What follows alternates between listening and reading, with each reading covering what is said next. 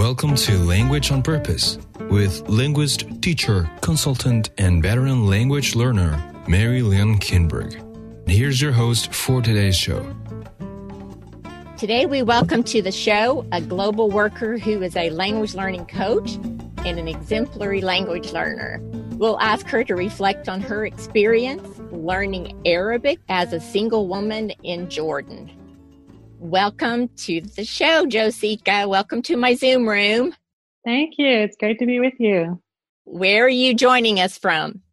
I'm currently calling in from Cairo, Egypt. And what are you doing in Cairo instead of in Jordan? Well, I came here about 3 months ago, which was in the middle of February, to do some coaching and consulting work. I came for a 3-week trip, but it has currently turned into a 3-month trip. With the travel restrictions all happening, I was not able to get back into Jordan. And so I'm hanging out in Cairo for the time being and continuing to do coaching and consulting work while I'm here. Well, I hope that you can get home soon. Josika, you and I met at the University of North Dakota, and you were my teaching assistant in the second language acquisition course, and you saved so many lectures because you are such a great linear thinker. Do you remember that crazy word board that I asked you to make for me? I remember, yeah, it was a great summer. It was really great to be involved in the course in that way that year. That word board was somehow we were talking about grizzly bears and teddy bears and language learning, and you came up with that great word board in the shape of a teddy bear. That's right. And you recently finished your master's there through the University of North Dakota. Yeah, that's right. I finished just last summer, actually. I defended my thesis and finished my master's degree last summer. And your MA was in linguistics with a special focus in second language acquisition, right? Yeah, that's right. It's been really a passion of mine for a number of years. And so it was exciting to be able to focus on some issues relevant to language acquisition as I worked on my thesis in particular. Tell us just a little bit about your current role. You said that you were doing language coaching and you've worked as a consultant. Tell us about what you're doing in Jordan. Yeah, so I moved to Jordan in 2014 and had a couple of years to really focus on full-time language learning. But even starting in those first couple of years, I started doing some language coaching, both in Jordan as well as in the region. And now I actually have the opportunity to travel a lot of places around the Middle East, particularly in the Arab world. As I travel, I meet with individuals, I do individual coaching, I consult with language programs, I train other language coaches in these locations. So I'm primarily based out of Jordan, but I probably spend about half of my time traveling. And of course, this year it will end up quite a bit more spending extra time here in Cairo. Well, for all those reasons, and because you're a friend, we are especially privileged to have you on our show today. It's great to be here with you. Before leaving the U.S., Josika, what were some of your thoughts and feelings about doing language learning as a single woman in a conservative Arab context? You know, I have to say, I don't think I gave it a lot of thought as to what it would be like. I didn't really give consideration to my kind of season or status in life at that point. I had friends who were living in Jordan and they answered my questions regarding what I should pack and what I should bring to wear. I knew that I was planning on studying language full time, but I didn't really know a whole lot about the culture, about the context. And so it's hard to say what kind of expectations I've had. And even Arab friends have asked me that. They've said, like, did you expect to come and everything would be sand and camels? I said, I don't know that I really had a lot of expectation before I came. So I wasn't really sure what to expect either. So as a single woman, did you think about maybe some strategies for language learning or think about what that picture might be like, particularly as a single woman learning language? Yeah, I think that I had actually lived before I moved to the Middle East. I spent about a year in Colombia.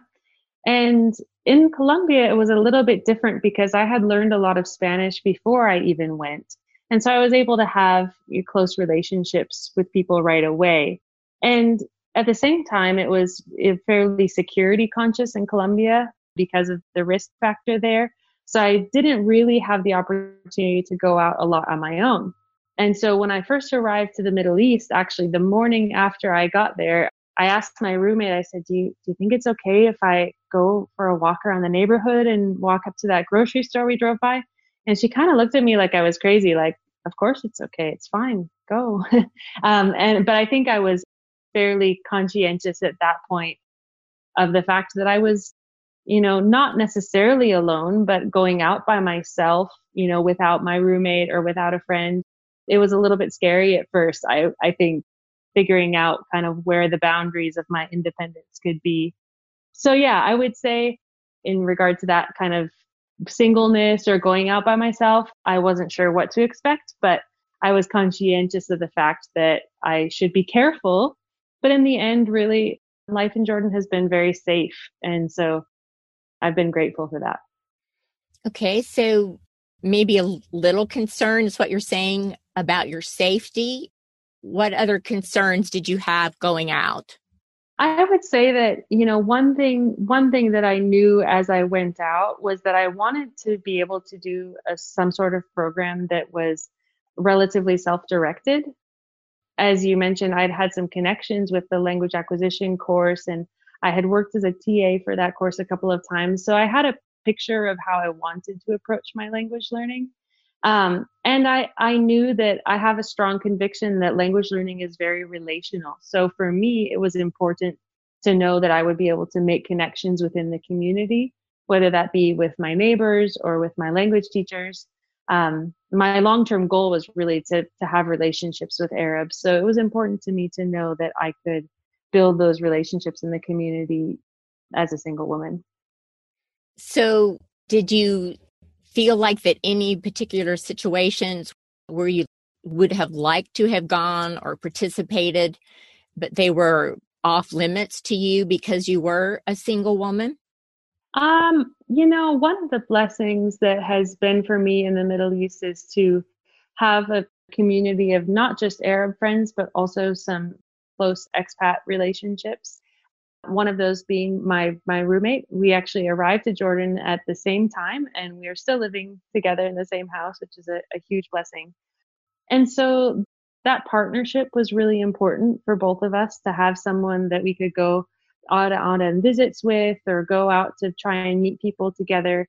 And so I think that was really significant for me to have those kinds of relationships. But there were also times as single women that we weren't able to maybe stay out late at someone's house, or we were conscientious of what our neighbors would think if we came back too late. So we had to kind of set those boundaries and make sure we were getting back to the house at a decent time. Or if we weren't together on a visit, if I was just visiting a friend, particularly if I was taking a taxi home, not getting a ride from someone, I wanted to be very careful about how my neighbors were seeing me, how the community was seeing me, because in a Arab context, how people view you is really significant and may be the difference between an open door to relationship and closed door to relationship. So what you're talking about is a limitation for staying out too late. Were there some other limitations that you encountered in your context of things that you had to be really careful again about how you were perceived? One of the things that's been interesting is to see how I am able to build relationship with a variety of people. And of course, when it comes to, for example, the way I dress or the way I carry myself, or who I'm seen with on the street, for example, it's really important to me that single young women see me as somebody with high values and high morals, so that their parents are okay with them spending time with me. So I think we have to, kind of shift my mindset from living my own independent life. And in America, it doesn't matter to me too much what people think. I'm just going to live in my freedom. But really moving to the Middle East, I had to be aware of not just the way that I was dressing, but the way I was walking in the street, or who I would stop and talk to on the street. If I stop and talk to a man on the street, somebody might think that's maybe a bit odd or strange, or if I was riding alone in the vehicle with somebody that wasn't an official taxi driver, that may be odd. So there are definitely things that as I went on in my life, I started to learn would open doors and things would potentially close doors. What would you say was a particular advantage to you as a single woman learning language? Yeah, I think there are a few advantages really. One of them is that I have opportunities to connect with single Arab women. Traditionally, Arab women get married, maybe just out of high school or even earlier than that sometimes. But now more and more Arab women are going to university and then after that starting a job to be able to support their families. And there are actually a number of single Jordanian women who are in their late 20s, early 30s, even into their mid or late 30s that aren't married yet. And for me, that's an opportunity to connect with those ladies in a really special way. So the types of women that I've been able to connect with, I think, has been really an advantage. And in fact, some of my language teachers that I first started with back in 2014 are still some of my closest friends. And one of them that I was with for about 8 months, she is really still my closest Arab friend. And also really as a single woman, I think I had time and mental capacity to really focus on that growth in relationship in a way that I wouldn't if I had a family. So my main focus for those 2 years really got to be participating in the community and growing in relationship. And that time for me was really a gift, and the ability to focus on that was really, really a gift for me. Were there times when you intentionally joined with a married couple or joined with a family in your language learning to give you a different kind of context that wasn't available to you as a single woman? Yeah, that's a great question, actually. And it's something I like to talk with learners about as they're having opportunity. Maybe a single woman, wouldn't get to hear the same kind of life story or perspectives from a man that you would if you were married or, studying with somebody else. I never personally joined up with a couple, although I definitely did give it some thought at some point to really focus in on being able to hear some stories.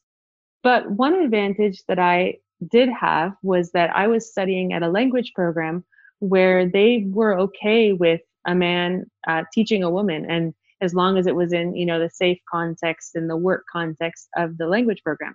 And so I found that even though outside of the center, I was very conscientious of how I was, talking, who I was talking to and who I was interacting with, I found that within the center, that provided a safe space and environment to also be able to hear things from male teachers and hear their perspective and hear how they were dealing with life. And so that was really, I think, a healthy thing, because sometimes I've seen women who have come to the Middle East and the only interactions they have with Arab men are the taxi drivers. And of those taxi drivers, some of them are trying to, take advantage of you as a foreigner and try to get you to pay extra, or they're trying to just talk to you and make conversation, or they're trying to, marry you off to their son, or trying to marry you themselves. So for me, having the opportunity to also have some positive interactions in Arabic with male teachers was, I think, really beneficial and healthy for me, that I could have that in the safe environment of the language program. I know you're very thankful for having that available to you. Josika, how would you finish this sentence? If I weren't a single woman learning Arabic, I would never have been able to. Yeah, I don't know if I would say never, but I would say if I weren't single studying this language, I would not have been able to spend the number of concentrated hours that I spent in one-on-one conversations with Arabs. That another way maybe I could finish it, the sentence was, if I weren't a single woman learning this language, I would have never been able to go on a weekend outing with a group of Arab tourists. I had opportunities that the flexibility of my singleness afforded me to do things with Arabs that I maybe wouldn't have been able to do otherwise. Would you be willing to share with us a situation that you found yourself in that was rather uncomfortable?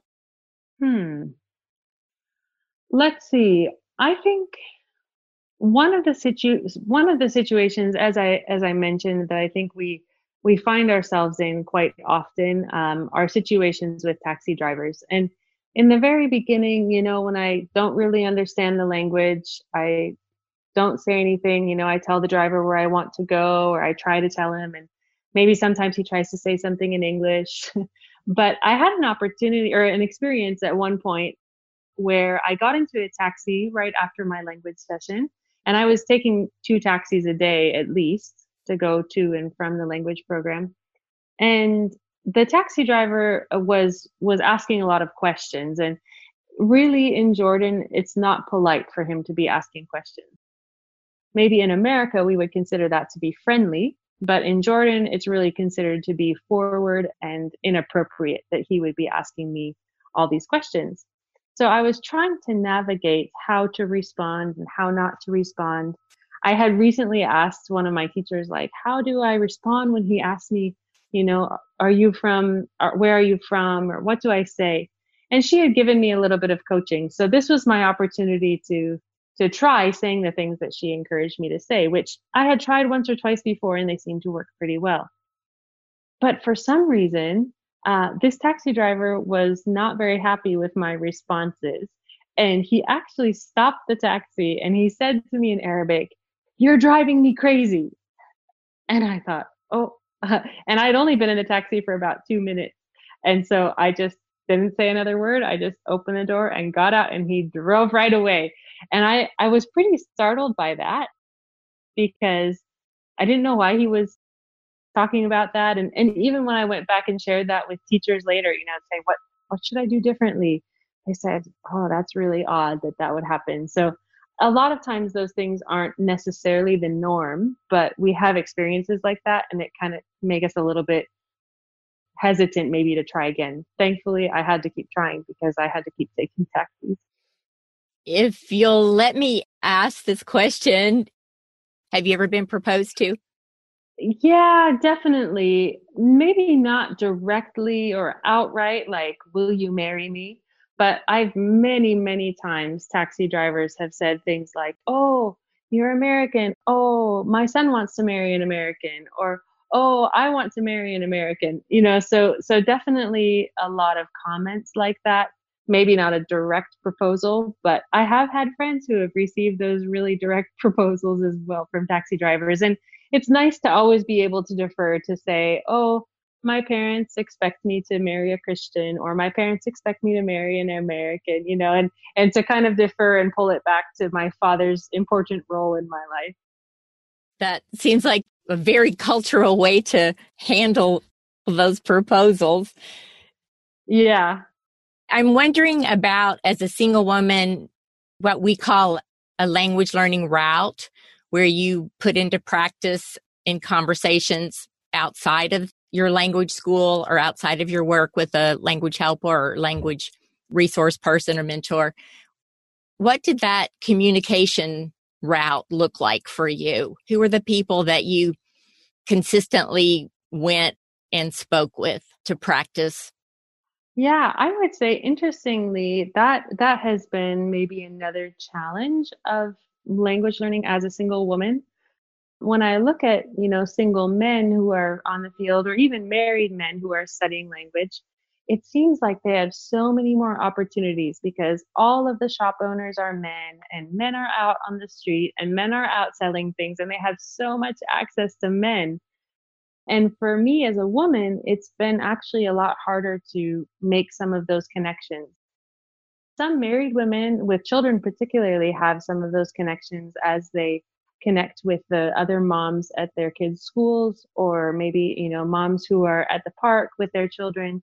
And so for me, I've really had to work hard to develop some of those outside relationships. And honestly, a lot of days I would spend 4 hours in one-on-one conversation with my language helper at the center, go home, take a nap, do some studying, and then go teach English or go on a visit. And I was able to make some good relationships with neighbors, with some students that I was teaching in an English class.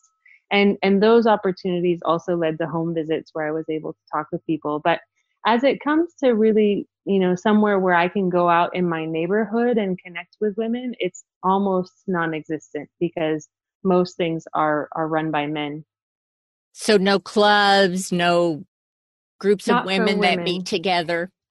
No. Unfortunately, I've looked and really found there are, like I mentioned, moms groups, for example, or groups of mothers that will meet together during their school time or different things like that. But I really have yet to find a natural communities of single women.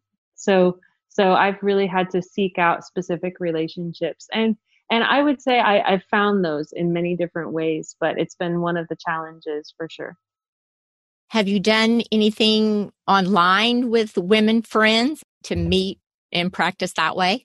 Well, not when I was in Jordan, because when I was in Jordan, generally speaking, I had plenty of opportunities to be able to connect with people and go into their homes. Now that I've been in Cairo for the last few months, I have had some opportunities to connect with Jordanian friends online in this time where a lot of people are stuck at home. So we'll often communicate by WhatsApp, either texting each other in Arabic or sending voice messages back and forth. That's been a really neat opportunity as well to connect with those friends in Jordan online. Would you have some advice to other single women learning a language in the context where it's being spoken? One of the things that I wish I did more, and I would definitely encourage other single women to do, is to really get in the habit early on of putting yourself out there. And like I said, because in many contexts, there are not as many single women out or not as many women out in general, you really have to make the most of every opportunity. And a number of my friends are not single. They're married women with children, and those have been wonderful relationships as well. But some of those I have met by simply approaching someone at the park and starting a conversation. And I wish I would have done more of that early on, because when you're brand new in the neighborhood, you're kind of a novelty. You're kind of people want to help you because you're new and you don't know how to say anything yet. And oftentimes that's the very thing that will open doors for people to say, oh, come to my house, come visit me, let's meet here every day and talk. So I would say one piece of advice that I would have is to just get in the habit early on of pushing past your comfort zone. Me and my personality, it's really uncomfortable for me to do, but it's worth doing, and it does get easier. And then the other thing I would say is, as much as possible, seek help and advice from local friends more than from fellow expats. And if there are other expats around you, that's a wonderful gift as well. But if we can learn to really rely on the local community, we'll find within that a huge asset.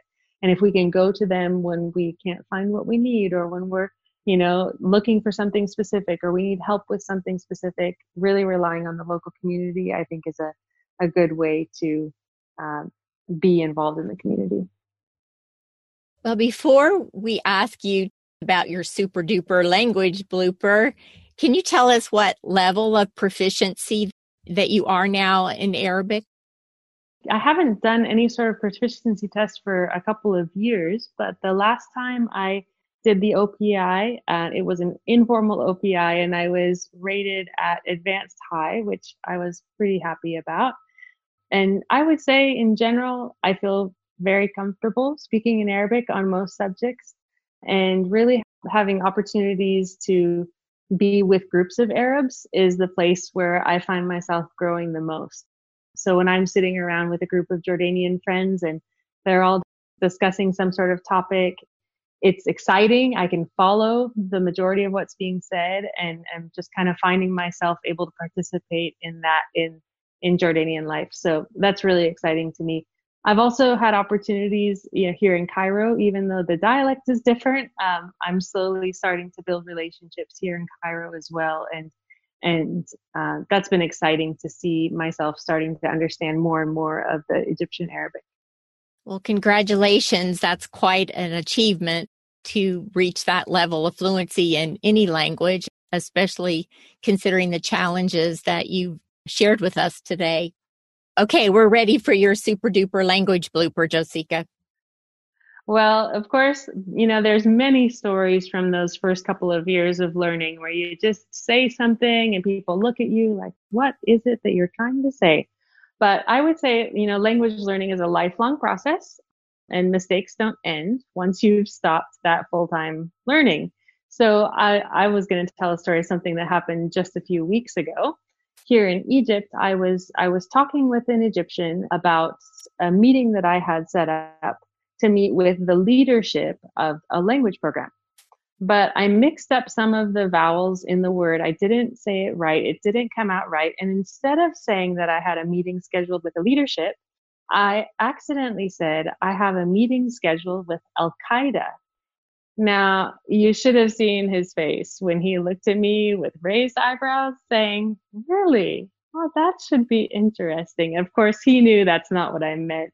But I was pretty, my face turned red definitely in that moment when I clarified, no, I mean the leadership. And he said, we can arrange some of those meetings if you need that. So that was a recent one. I went away thinking, oh, what did I just say?